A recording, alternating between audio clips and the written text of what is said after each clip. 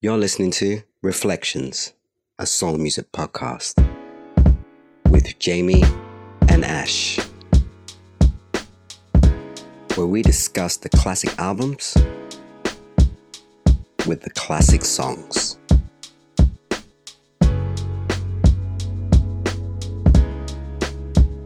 Welcome to the Reflections Music podcast where we discuss classic albums. I'm Jay, as always, and I'm with my man Ash. How you doing, Ash? All good. Really, really happy with the last episode. If you've listened to it, give us some feedback. Let us know what you were thinking. And is there a best album of the three that we've done so far? Like, is there a definitive top album out of those three powerhouses? I know my opinion, but it'd be interesting to see what you guys are saying. But yeah, no, really good. I've been such a flip-flopper on what my favorite is. It's like every time I listen to one, I'm like, no, it's got to be this one. And then, so the Erykah one, yeah, at the moment, that's the one that's in my head at the moment. Okay. So currently it's her. Anyway, so the album we're doing today, because I don't think we've spoken about it. Oh, I'm doing well, by the way, Ash. I just got to say one thing, actually. I'm doing well. It's hot outside. Lockdown is easing. Yeah. Football's back. Liverpool are winning. All but won the league. And winning well. Winning well. All but won the league. Only got amass 2 more points. We won't talk about Arsenal. we won't talk about not a football podcast, and I don't want to put you through. I don't want to put you through that pain. Anyway, you know what? I really liked seeing Zaha getting injured yesterday, and I just thought, man, at least it's not just us. At least someone else can lose a key player to injury, and it's not just us muggy selves. Oh man, yeah, it's been really bad for you guys. Anyway, the album we're doing today is "True to Myself" by Mr. Eric Benet. Now, sometimes I speak to people about neo soul. And we do the whole, D'Angelo this, Maxwell that. And then I'll put a name like Eric Benet or Rahsaan Patterson, and I'll get quizzical looks. I feel like people don't know Eric Benet, Ash. And, which is weird to me because he produced 2 quality albums, which really add to the neo soul catalogue. How do you feel about it?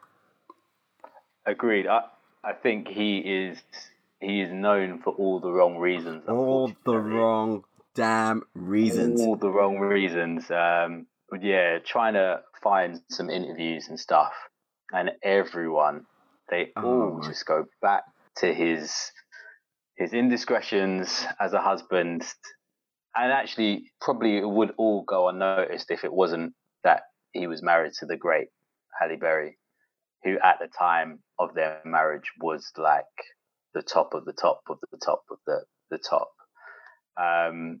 But he is, I can't not agree with what you just said there. And doing the research on this, I forgot how much I loved this album. Like, it's so good. I know we say this a lot, or I say it a lot, but it's a stone cold banger. It really is. And back to what you were saying about known for all the wrong reasons. My brother sent me a WhatsApp yesterday. Had no clue that we were recording this podcast today. Didn't know we were going to do Eric Benet. He was listening to the album, right? He sends this to me. Talks about one of the songs, All in the Game. He goes, banger. And he goes, Halle Berry should have known better.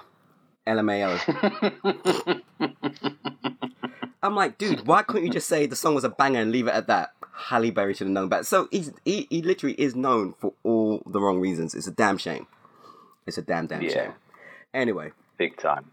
Let's get some facts about it and then let's start talking about this stuff. So, album recorded between 1994 and 96. So a 2-year period. That makes sense when you see, when you hear some of these release dates coming up. It was released September 24th, 1996. It was on Warner Brothers, which later became Warner Music Group, I think, in that kind of order. And then producers and writers. So, not many well-known people on here. Obviously, you got Eric Benet. He's one of them. And then you got two other people, which seem to be his writing team moving forward on later albums. So, you got DeMonte Posey and George Nash Jr., which I think is Eric Benet's cousin. And they're pretty much on most of the tracks, apart from the Roger Troutman produced one and another one, which was done by a fourth guy called Christian Warren, who has credit with Musiq Soulchild, or on a Musiq Soulchild album. He's the only one that I could find that's done other stuff. But it seems to me similar to Maxwell, where he has a team. He's had a team, and he's stuck with his team throughout. Yeah. So that is that really. Anything you want to say about the release? I remember we were doing, was it the Maxwell podcast? And I assumed it was Maxwell and then Erykah Badu, and then you were like, no, Eric Benet came out before, which surprised me, and I totally forgot. But if you talk about the label game, you know, and him being on Warner, it coming out in the September, that's a third quarter release. They're giving it time to build up to Christmas. Like, by all accounts, this would have been, right, this is our neo soul guy for this quarter. This is our 96 guy. This is our Maxwell. This is our D'Angelo. This is what we're bringing to the table. And then pinning their hopes on him. And it's a very good bet, because it's a solid quality album. I don't know if it really has the standout hits, like big tunes. There's some singles on there, but I don't know if they're like the greatest songs ever written in that ilk. But as a body of work, from track one, pretty much all the way through, like, it's grooves, it's soul, it's vocals, it's arrangements, it's musicality. Like, it's solid. So solid, really good. It really is. I would say there's only one song that I just can't listen to. It's very, from start to finish, like you say, you can just put it on and you're like, this is quality. In terms of not having standout hits, I think the problem with the album, I think there's two problems. Not a problem, but the album doesn't have a theme, a common theme, whereas stylistically, I mean. So you listen to D'Angelo, Maxwell, and Erykah's, their music, it all ties in. And I think the one problem ties in with each other, like thematically and stylistically. Whereas I feel like Eric Benet's problem on this, in terms of wider appeal, was that it's really quite an eclectic bunch of songs, all within a soul genre, obviously, but he goes from funk to straight up like 70s slow jams, to acoustic, old school rhythm and blues type songs. It's a mixed bag, but for someone like me, I like that. That appeals to me. But to a wider audience, they might like, oh, I like that release, and I want more of that kind of style. And then they'll get something like True to Myself, and then it'll go to Femininity. Anyway, you get my point. But we'll get into it as we start going through the singles. So, Ash, first single released is Let's Stay Together. Now on the album, there are two versions. What? That's the first release? You didn't know. You didn't know. That's the first release, my man. It. This is the best thing about it. That's why I don't do it. I let you do it. So then if I'm thrown, like, you get the full reaction. That's madness. I was actually wondering if you actually knew that this morning. I was just thinking, I wonder if Ashley knows. Yeah. First release, man. And it was released 30th of January, 96. Now, a long way before the release of the album, which was in the September of that year. Now, it was released early because it was part of a soundtrack to a movie. The movie is Martin Lawrence's Thin Line Between Love and Hate. Now, what a film for a classic, right? Now, my feeling is that they didn't know when to release his album, and it was put on there as almost like a teaser. Let's see what it does, right? And it probably did very like better than they expected. And then it was like, because I don't think it just seems like why would that be the opening release? I don't think it was. I just think, oh, someone from the studio said, oh, we're putting a soundtrack together. Warner, who do you have? And it was like, oh, let's put this song on there and let's see what it does. Does well. Soundtrack does really well. And then it's like, wow, this is gonna have to be a thing. Anyway, I mean, I didn't even know it was on that soundtrack. Yeah. And when I think of that soundtrack, it's the lead song. I think it was H-Town, A Thin Line Between Love and Hate. Exactly. That's the only song I ever think about when I'm thinking about that film and that soundtrack. In a time when soundtracks mattered, they mattered like hell. It was a big deal to put together an album soundtrack and to put it, to have someone on there or to have something on there. It reminds me of the first Men in Black album.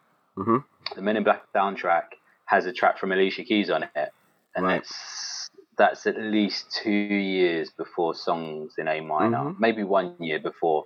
And similar to what you just said, an example of a label having someone who, right, we've got this person here, let's put our song out, let's get some feelers out for it, let's see what it's like. It will be a bit of filler for the album, for the soundtrack, but also it will enable us to get this name out there, get it associated with some people, and see what kind of reactions we get back off of it. So absolutely.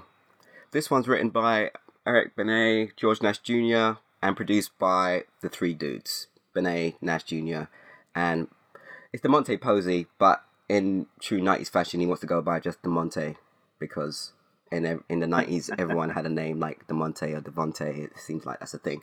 Okay, cool. It charted on the US R&B charts. It peaked at number 20. I absolutely love this tune.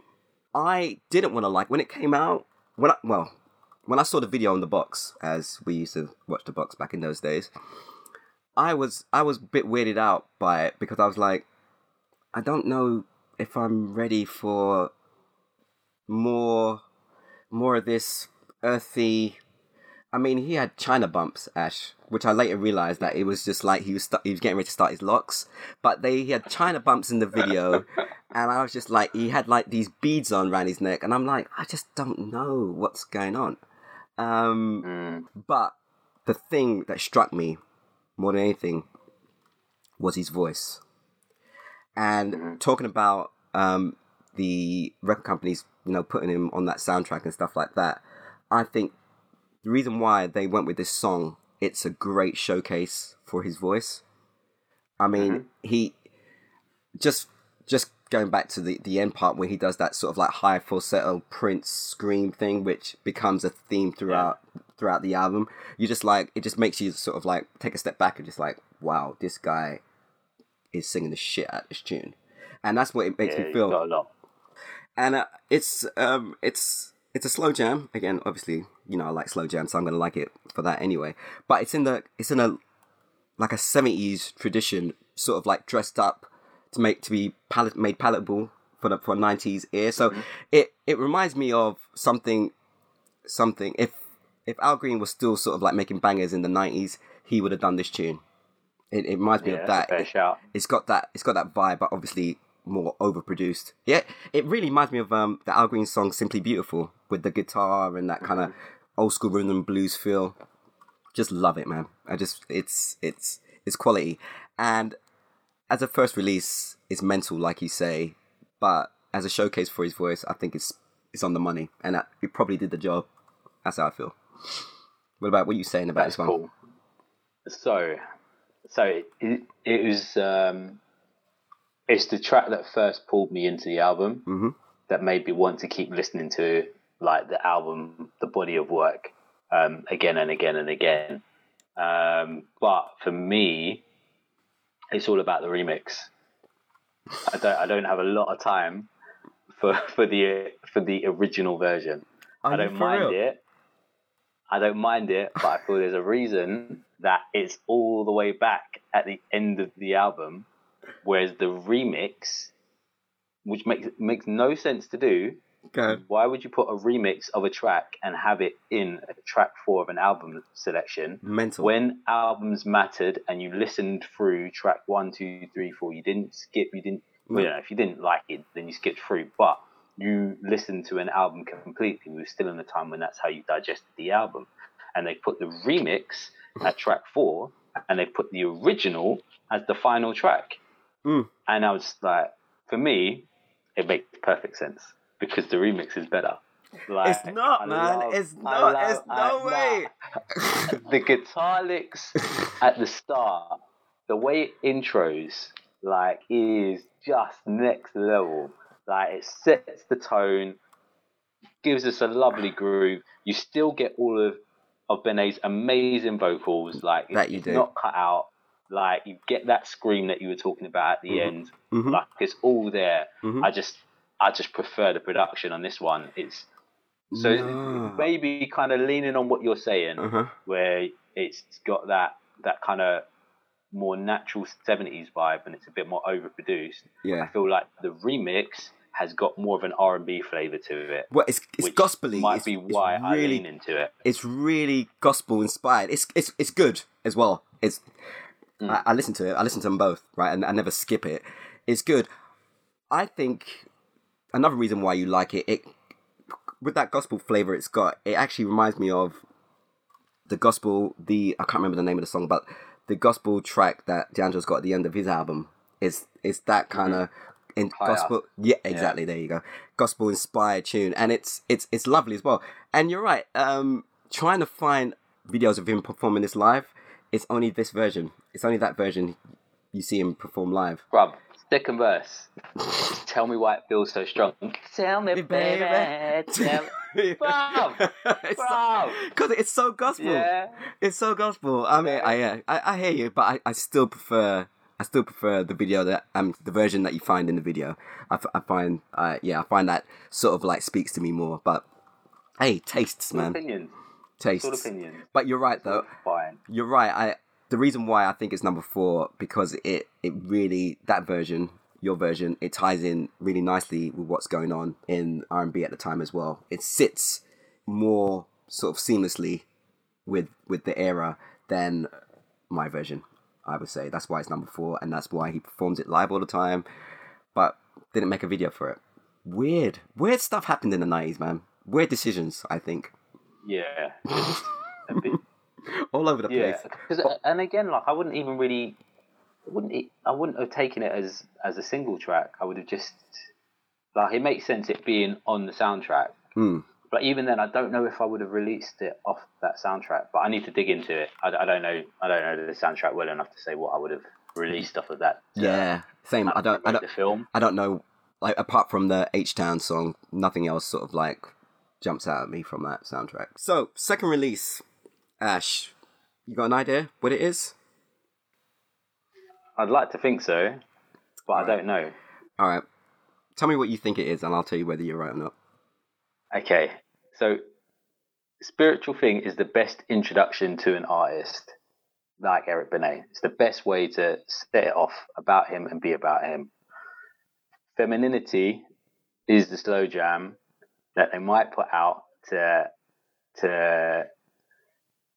get him across as the gallus that he is, and it's got to be one of those two. And part of me feels like where Spiritual Thing wasn't the first single, they might have released Femininity first and then released Spiritual Thing. All right, Ash, you should have gone with what you first thought. The second release was Spiritual Thing. Good. With an A. Makes sense, and it to the point where I feel like if the whole soundtrack and Let's Stay Together thing didn't happen, Spiritual Thing was the one they were thinking of going with as the lead single because everything about it shouts lead single. Released, crazy release date, November 19th, 96. It sounds like a summer jam. It's a straight summer jam, but it's released in November 1996. Weird. Written by The Crew, Benet, Nash, and Demonte, produced by those guys. And one other person, actually, I didn't mention. And the reason why I didn't mention her is because my initial research, she wasn't on any of the credits. But then when I realized that Spotify also showed the credits, I had the credits there, she was in all the Spotify ones, and I feel like maybe Spotify is going to be my new definitive source. So I have to put her in. Her name is Alison Ball Gabriel, and I think what it seems like to me, from what little I can find of her, is that she would have executive produced this album. She worked for Warner, and she would have been, and that's why she got those credits. But I don't think she was actually in the studio every day with those dudes. Anyway, chart-wise, number 31, US R&B, and what I've got here, the notes I make because I forget a lot of shit when I'm doing this, is that catchy, summery tune, perfect as an opening single to an album and artist. And I've also got here the video, clearly making the point that this guy is alt R&B. Have you watched the video, Ash? Have you seen the people in the video? Yeah, I remember it as well. Yeah. It's very mid-90s. So mid-90s, but like the eclectic band of people, including the band as well. It's just like straight, it's all the neo soul tropes, right? It's got the one dude with the afro. You got Eric Benet. He's got his little dreads now. They started to grow. Now you got the eclectic looking women in there. It's just like, and it's like multicultural as well. Did you notice that? Yeah. Which I've thought was which would have stood out in the 90s as well in terms of R&B and stuff like that. So yeah, it's got all the tropes in there. Really, really tacky video, but really nice song. Really, really nice song. I think I actually feel like you probably like this song more than me. Maybe. I don't know about that. Like, I love a lot of what the song gives. I mean, there's no horns there, so it's not going to be the best of the best of the best ever. But oh man, putting all of that to one side, again, the guitars, like the way it kind of kicks in with that guitar riff, and then the organ, it's such a nice build up into him, kind of, and he keeps it. It happens on quite a few of the tracks, actually. He keeps it pretty straight on the first verse, and then the second it'll give you a little something else. You know, I've got something else in my locker here. I'm not just this. And he's actually, this is probably the best thing about him, like the variations in his vocal delivery, the different things he can pick to. He can do a soft falsetto. He can do a high screeching falsetto. He can do a really deep and raspy voice, and get really like really southern. Like there's a lot of this album feels like it's southern funk. Yeah, absolutely. You know, or southern funk is at the heart of it, and then they sprinkle the neo soul over the rest of it, which is part of the reason why it kind of stands out. And this is why he's in a different lane to the other guys. He kind of created his own lane with what he was doing to a certain extent. I don't feel like he quite fits in with them. No. No. But yeah, such a groove, like madness. If you're releasing the album in September, you put this out in July or in August and let it build and let it grow and let people get excited about it, and then go and buy the album. Like these people doing like. Because, I don't know. I'd need to look at their release schedule and see what else they were dropping, but. Yeah, it's crazy as well, because it's catchy tune, like you say. He's a good-looking guy as well, right? So, and in the video, he's got his chest out. It's almost like they had done the video earlier to be released in July, like you say, and then something happened, like you said. Yeah. Their release schedule was all jacked up or something. It's just weird release date. Just makes no sense. And I think it's reflected in its charting. It's worth more than a 31 peak. I mean, this is definitely. You know, we've spoken about it before, but like, this is one people play in their cars. The GTR crew, they play in their cars with the top down. This is just a head nodder in summer. You know what I mean? Yeah, it's a barbecue vibe. Yeah, like, exactly that. Perfect. It's a barbecue. It's the top down, cruising around. You know, like I was doing it the other day. Like it's a song you turn up. It's probably the only song that I would play in a club environment, in a bar environment. Absolutely. I wouldn't play anything else on the album in that setting. No. And I don't think I ever really did play this song, to be fair. I don't think it never really jumped out at me as one that I wanted to pull out and play. Like, it could work, but for some reason, and this kind of goes back to what I started with on the album, that the standout hit, this tune I have to play. I don't really think it has that, but it's just got so much good, solid quality that you just can't deny, and you just want to listen to again and again and again. It's a great tune. Yeah, and the last thing I've got here, actually, that I wanted to say was, this is the song that made me take real notice of him in terms of, oh, he's not just the guy that was on the soundtrack. He's actually going to be about a guy. Yeah, he's going to be a guy, because this was another solid song. So he's got 2 solid songs now. Yeah, and it showed me that the record label was, thinking about giving this guy a bit of a push. Although in those days I didn't think about release schedules. I just like, oh, it's a tune. But looking back now, I'm like, what kind of push were they giving him when they released this song in November? It makes no sense. Anyway. Yeah. Moving on. Yeah. Ash. 2. The big hit. The one the ladies love. Femininity. Yes, I said it right first time. I've been having issues. Mate. Oh man. I can't say this word. Released April 29th, 97. Written by Benet and that Christian Warren guy, the guy that worked with Musiq Soulchild. Produced by them two as well. Like I said, his biggest hit peaked number 12, the US R&B. Yeah, Ash, you tell me about this one before I get into my thoughts. Don't know, it's mad moist. Like, it's just...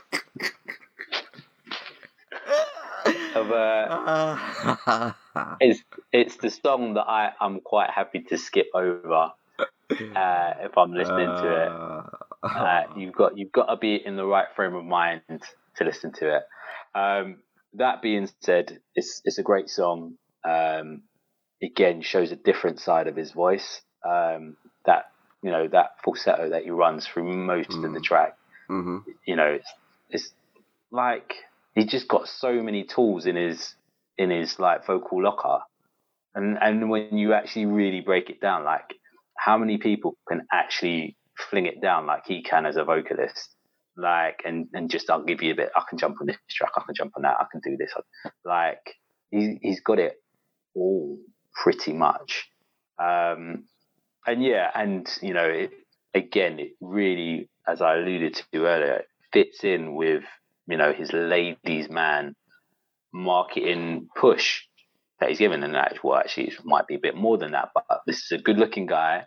It's shown in that first video, in the Spiritual Thing video, that this is the way that we're going to be pushing him along, and we're going to play on that, and he's probably quite happy playing on that as well, to be fair.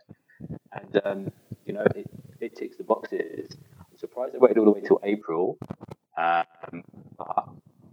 again, like, it was just another way of showcasing the album and getting more people to know about it and know about him, and hear him. But yeah, good song, not my go-to. And yeah, if anything I take from it, it's just his vocal quality. Like he's awesome. Like he works it really, really well. And I get it. Maybe one of the reasons why we should get a girl on a podcast to give their opinion and give their flavour, because they might talk it up a little bit more than what I'm talking about. But this song, well, actually, I used to like this song, and then my wife has ruined it for me, because I'll tell you why she's ruined it for me. In the last line of the middle eight, he says the lyrics, strong, wild, and freed, and hits a high falsetto, and she says it's the corniest thing that she's ever heard, ever. And I'd never noticed it, because I'm not a lyric guy, as I've stated many times. And now every time I hear it, I just can't. I'm just like, moist, Eric, moist. Let it go, man. Oh man, you're right. This song is so moist. But I've got here, this is a song that sort of cemented his sex symbol status, right? Yeah, definitely. Definitely cemented it. I mean, to the point, I didn't even know it had a video, right? I found a video The video is moist. It's so 90s moist as well. He's in a desert. How many R&B videos in the 90s did they film in deserts? I could think of a Boyz II Men one. I could think of a Jodeci one. What was it about this damn desert? Obviously, clearly a cheap set, but damn. I mean, it's so damn moist. But it is a great song. I once saw before when he released Georgie Porgy with Faith Evans. I saw an interview with her. And she was saying, "Man, when Eric asked me to do this, I had to do it because, man, after Femininity, he was the guy." That's what she said. That's what she said. He was the guy, and I was like, "Yep, that was it, man. Femininity did it." Yeah. I think he, like, not my favorite song, but yeah, this should have sent him clear, or put him on the way to being up there with the other three artists that we've done prior. It's all a bit odd with him. I don't know what's going on there, but like, it's a slow jam. I also feel like it's the most contemporary of the releases. Like, it fits really nicely in that the 1997 era of what's going on in R&B and stuff. Even though it has got those neo soul elements to it, it fits really nicely. And yeah, I'm not surprised it's biggest hit. You know, just for that and the fact that he's celebrating women, and they need to be celebrated, Ash. That's just the way it is. That they do, and they sell you records as well. So yes, indeed, play to your strengths, and that was one of his strengths. Yeah. So you'd be crazy not to play to it. To be fair, but he can back it up. Cool. So last release now, "True to Myself," the title track, released June 20th. 1997, written by Benet and Nash Jr., produced by the team, and Alison Ball Gabriel. She's on there too. And what I've got here is, I call this one Stevie Wonder inspired, along with my favorite song on the album, Chains, that I'll speak about later.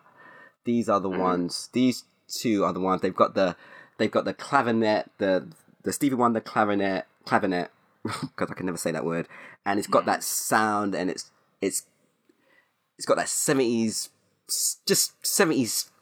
Stevie Wonder funk, because you know Stevie Wonder kind of did funk, but he did his own version of it. It's not like Sly and the Family It's stuff. very soulful. It's not dirty. It's not dirty. It's not. It's definitely not sort of Bootsy Collins and all them dudes. It's his own sort of Stevie Wonder funk, but it's got that vibe to it. I love this song. Again, video trash. Sorry, Eric, if you ever listen to this podcast, sorry, but your videos were trash on this album. This one is terrible. It's terrible, but it's the fourth release. You know, it's a weird title track, because you feel like usually the title track is usually the one that is going to be the single that gets released earlier, and this is not really a single. This is like an album track that it's like, well, he kind of named the album after this track, so we kind of got to release it, really. So we will. Nice song, really nice song. I like it a lot. It's music that I love to listen to because it's Stevie Wonder stuff, and Stevie Wonder's, along with Prince, my favorite artist. So yeah, what can I say? Not a single, but amazing track. And again, great vocals on it, because he is consistently great in terms of vocals. I don't know what else more to say about this one, Ash. Yeah, I think it's, you know, I always look at an album, and if your main lead single, which we've kind of agreed should have been Spiritual Thing and kind of was Spiritual Thing, if you can get away with your lead single not being one of the first 4 tracks on that album, then you're onto a good thing with this album. And I think they're able to put, I think Spiritual Thing's like track 7 or track 8, and they're able to do that because this song introduces him as an artist into the album like amazingly. It's not too funky, like you're saying.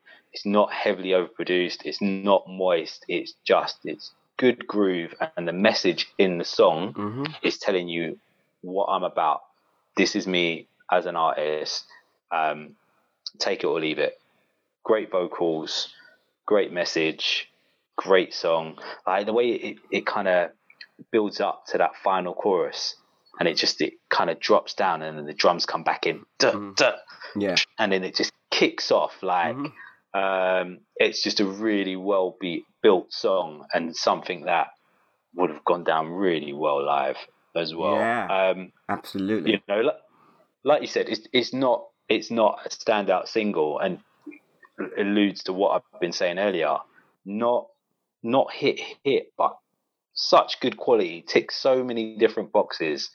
Yeah, they probably didn't need to release it at all, but then what else would you have released that would have kind of kept him in the lane that he was in and made some form of impact to justify actually releasing it? Because I don't think there's many other songs on there that would have, if you'd have released it, that would have kept him in his lane, or that would have really kind of added to the momentum. This one kind of does a little bit. It just gets the name of the album out there more and into more people's heads. So if they haven't already gone and checked out the album, then maybe they will do off the back of this, and they'll go and hear it.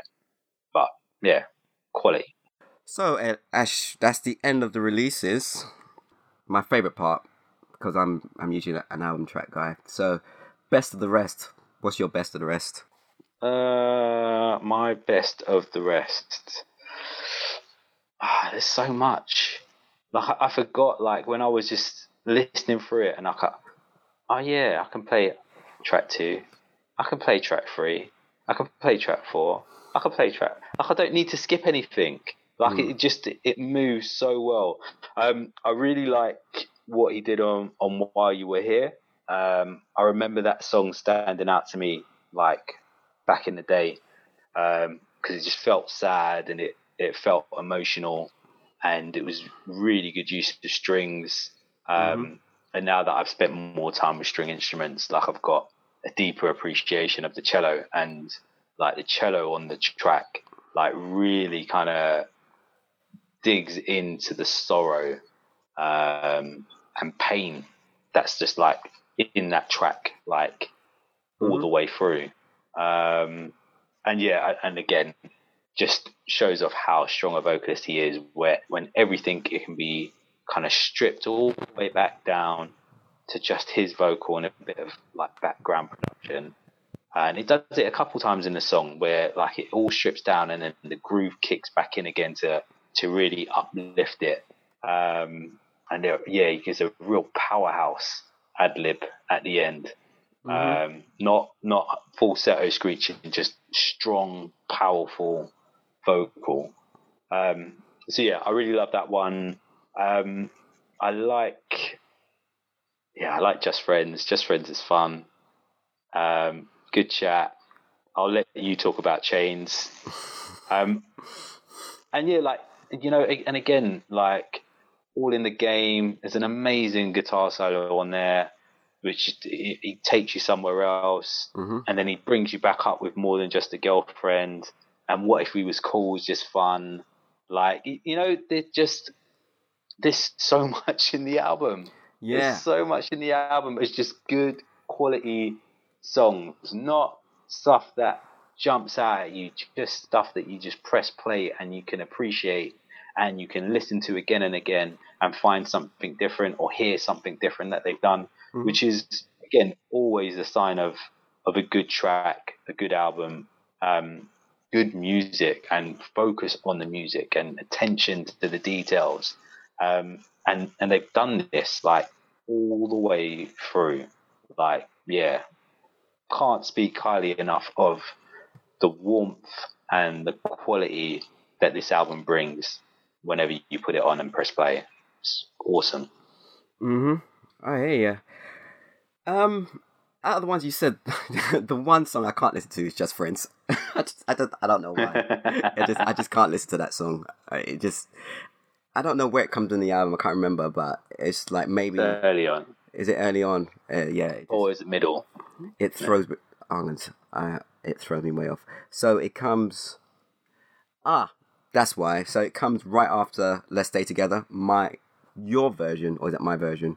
No, it's your version. Yeah, my version, mate. Yours is at the end. Yeah, one of them. So it comes after one of them, right? And it just doesn't, for me, it just doesn't fit. Anyway, for my best of the rest, I've got Chains, What If We Was Cool, All in the Game, If You Want Me to Stay. Now, apart from All in the Game, like, it's clearly evident why they're like my best of the rest, because they're all kind of funk or kind of funk driven and inspired. I mean, Chains to me it's like a straight Stevie Wonder knockoff, but in a great sense, not in a he, Eric's not he's not original, but to me, the musicality aside, just the fact that it's got him talking about like social issues, the social commentary stuff. It reminds me of the Stevie Wonder song. Is it "Living in the City"? In the City? Yeah, Living for the City. Anyway, that one. Just where each verse is like a story, a self-contained story, and it's just great. And the last verse, look here, I'm a black man, and say I'm free. Still feels like somebody's got chains on me, which is really apt for what's going on in society at the moment. So yeah, love this tune. And again, it's got the clavinet in there. It's so funky, and it's just so sort of, oh man, I listen to this at least once a month, Ash. It makes me happy. it seriously makes me happy. I can't get enough of Chains. And What If We Were Cool, it sounds like, what I like about this one, it sounds like he was just jamming. I think most of the guitar work on this album is done by George Nash Jr., one of his writing partners and producers. And it sounds like they were just jamming in the studio one day with this idea. And they were just like, you know what, why don't we just put this down? This is jokes. And it's a fun song, and, he's clearly got some issues with women. Like from day one. he's like, if you're sitting around in the studio and you're jamming What If We Was Cool, he's like, dude, sort it out. Sort it out, my friend. And then he's got All in the Game. So he's like saying, what if it was cool? And then he's like, nah, allow that. It's all in the game. It's all in the game, baby. That's how it is. Anyway, I'm mugging him off again. And he's way more than sort of like all that bad press. But like you say, Ash, a lot of these songs, even the ones I didn't mention here, there's a quality going through it. And no, like you say, no outstanding single, but just, it sounds like you're being disparaging by saying it's an album of album tracks, but I like album tracks, and they're excellent album tracks. Do you get what I mean? Like, yeah. No, there's a difference between album tracks and filler. Exactly. Like, it's not filler. It's not filler. It's solid. It's quality. Yeah, it's a strong body of work, strong songs, strong musicianship. Like, and actually, like, hearing you talk about Chains, that's actually, if we were in a more political time, and it wasn't that political then, like that's your single. Like that's your fourth or third single right there, because it stands out from everything else. It's powerful as hell. Like, it's funny you talk about it being like happy. Like, when I hear it, I think of anger and not so much pain, just like the urge to fight, the urge to step up, and do something. And it really comes across in his vocal when he's howling on that track at the end. Oh, he means every word that he's singing. Yeah, you hear that. It's probably his best vocal performance actually throughout the whole album. What he gives to that final chorus, and the build each time. Again, we hear it throughout the album where he's able to strip it down and just come in with a mad, powerful chorus that just kind of blows you away and blows you off your seat, blows your headphones off. However you're listening to it, you're like, I need to turn it back down again. Like, so good. So good. Yes. Cool. We've gone through most of the well, all the songs we want to talk about. We've spoken about his voice. But you know what? I think what's really important, and we touched on this at the beginning, but I thought we need to drill down on this before we finish, was two questions really. Is he underrated? And if so, why? And where is... It's like a legacy question, right? Where is his place in Neo Soul? Where was his place then? And where's his place now? Sort of like looking back 24 years later. You know, like... I've got some thoughts, but I'd just like to hear you. So, is he underrated? And if he's underrated, why is he underrated? Okay. I think he is underrated because he doesn't... For two reasons. The first reason, and the most important reason, is that musically, you do not have the same conversation. He doesn't come up in the same conversations as D'Angelo, Maxwell, Badu. And then the second tier, the second wave, so to speak, it doesn't come up in the conversation when you're talking about India.Arie, Musiq Soulchild, like Jill Scott. Right? And let me interject there. And I don't understand it. I get why he doesn't come up in the big three. Let's use that term, the big three. I get that, but I don't understand the second wave. But so here's the problem. Go on. He's not part of the second wave. He's part of the first wave, and he's just not quite. Sorry, it's not that he's not as good, because he's clearly as good a vocalist as Maxwell and as D'Angelo is. Like, he's better than D'Angelo is. Like, he doesn't know, what he doesn't have is the standout body of work. As much as we've been waxing lyrical about how good this is as an album, and it is solid and it is quality, it doesn't have the X factor. There's no Brown Sugar there. There's no Ascension there. There's no On and On there. And when he has come out in a time when he's up against all of that, when that's the marker, whereas when Musiq Soulchild comes, this album is better than any album Musiq Soulchild has done. Like, easily. You know how I feel about Musiq Soulchild. Easily. You know what? But I'm a Musiq Soulchild fan. Like, I've got a lot of time for him, and I love his first album, and I'm looking forward to us talking about it. But that was part of a second wave, which brought on new fans. So Eric Benet didn't get to capitalize on that second wave. He's not part of it. He's part of the first wave. And if you're not as good as everyone in the first wave, then you're not. You know, if your product hasn't been as good, if it had come out in the second wave, if it had come out at the same time as India and Musiq Soulchild, you know, even Adwele, like, we'd be talking about him. We'd be having more conversations about him. But he didn't. What he did do, though, was, again, he played his part in making a really strong landscape for this music to flourish and prove that it could work and it could sell and it could do bits. And he did some bits. But he's probably best known for the tracks on his second album. He is. That are duets with female R&B singers. Like, he's not known for the soul stuff, you know. And unfortunately, it's the other thing that he gets known for, which is the other reason why he will never be taken as seriously as he should be, because of all that other nonsense. Yeah, I feel like that from the second album onwards, like you say, the duets and stuff, I don't know whether on purpose, but he just really drilled down into that. Oh, it's all for the ladies. I'm all gonna, you know, like one of the tune with Tamia is considered like for years as the standard wedding song in America for a while in certain circles. So it is sad. I like you. I feel like he's underrated, and part of the reasons why I agree with part of what you say, and I just think that he has no. The problem, he can sing, he's good looking, he's got good songs, but he still lacks, and the album's it's just not cohesive.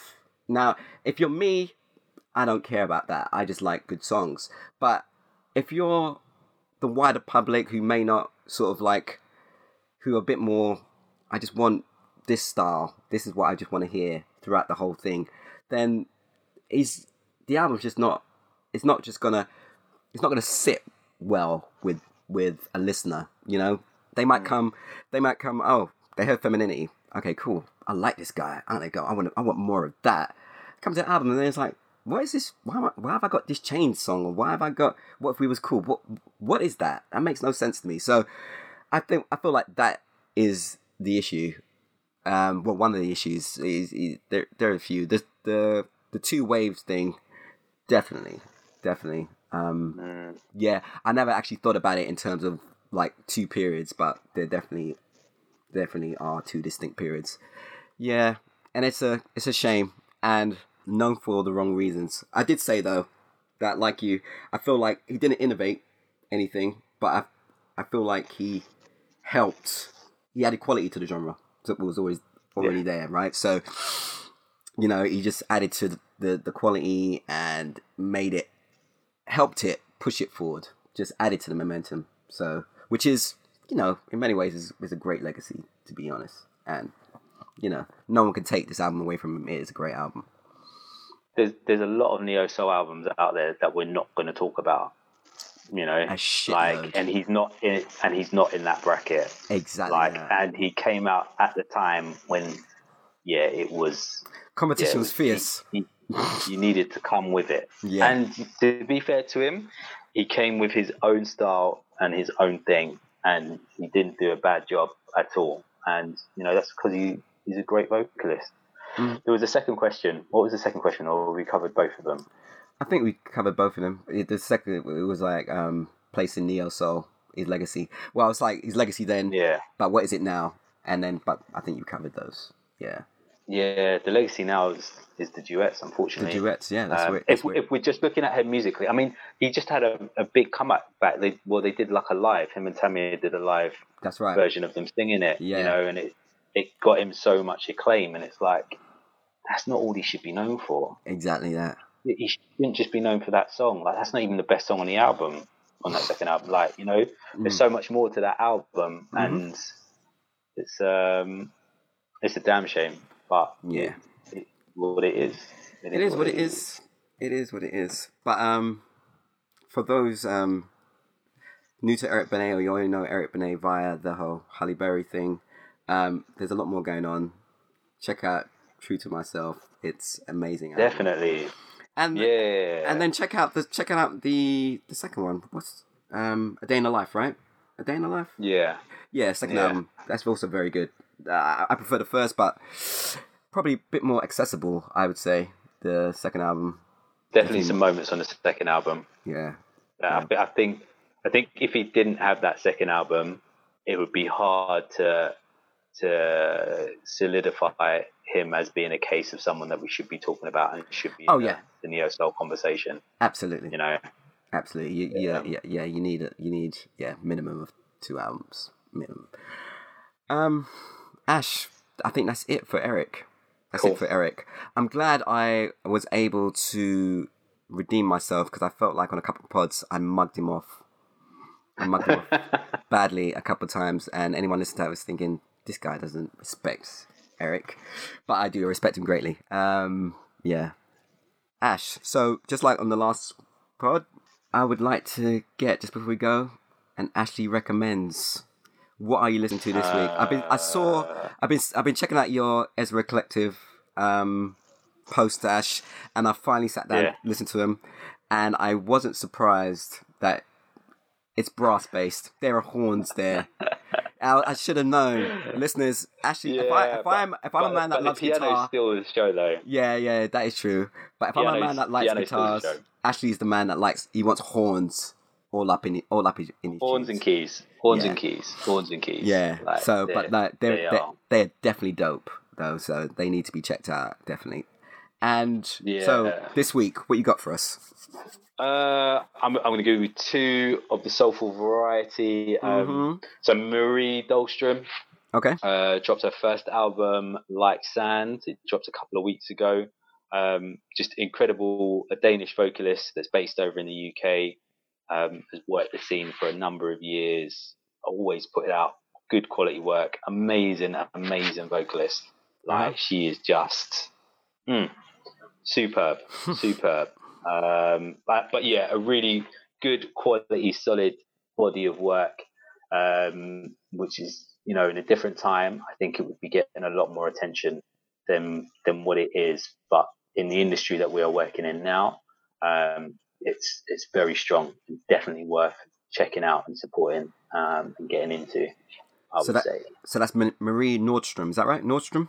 Marie Dahlstrom. Sorry. Marie Dahlstrom. And second one? And then the next one is a guy called Ruben James, who has just dropped a Slow Down EP. Or it's called Slow Down. It's the Slow Down EP. So it's about 5-6 tracks. Again, British guy, but has a lot of industry backing. And yeah, lots of good stuff here. Good quality soul music. If you like Benet, he doesn't have Benet energy, but his music is is of the standard and of the caliber that's all over this album. It's called the Slow Down EP, right? So does it mean there's a lot of slow jams in it? Because if there are, I'm in. Give it a try, mate. You might like it.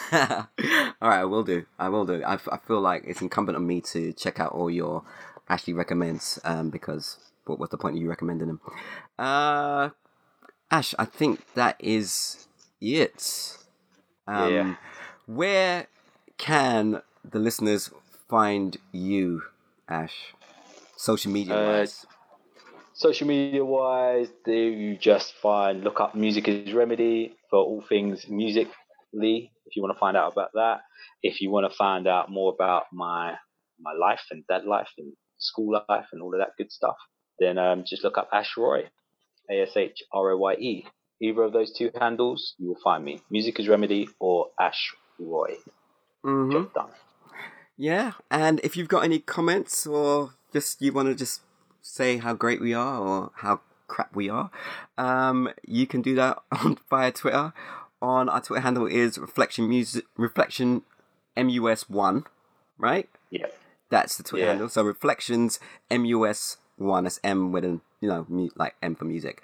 So MUS1, and on Instagram it's Reflections Music Podcast.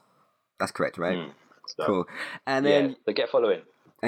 And if you want to find me, I am on Insta, but I'm never on it. Sorry, Ash. But I'm mostly on Twitter, so you can find me on Twitter, Jamie John Cheat. That is me. That sounds crazy, really kind of apt for Eric Benet pod. But that's right. Jamie John Cheat. That's where you can find us. So you got anything to say, any thoughts, whatever. And you can say whatever you like. If you want to say we're terrible and this is how we can improve, bring that on, because I'd love that, because we just always want to be better and get better. So do that. Ashley, cool. Thank you for another one, my man. Appreciate it. And you. Good job. Good talking. Folks. See you next week.